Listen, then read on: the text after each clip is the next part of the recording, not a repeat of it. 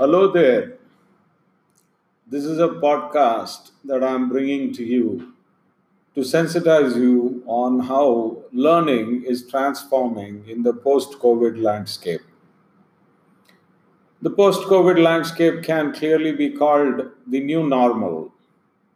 And in the new normal, learning is going to get highly decentralized, particularly in organizations.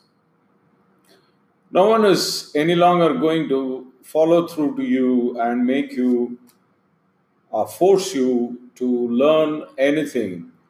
It's going to be up to you to start learning, and organizations are going to just facilitate that.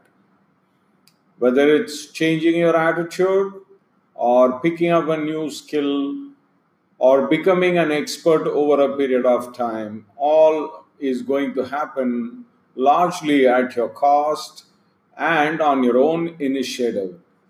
If you don't do that, you are going to be left out. Skills are going to be the new currency.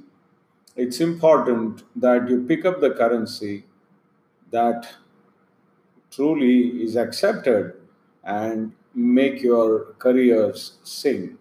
Grow your way to expertise, start skilling yourself, get ready for the new normal.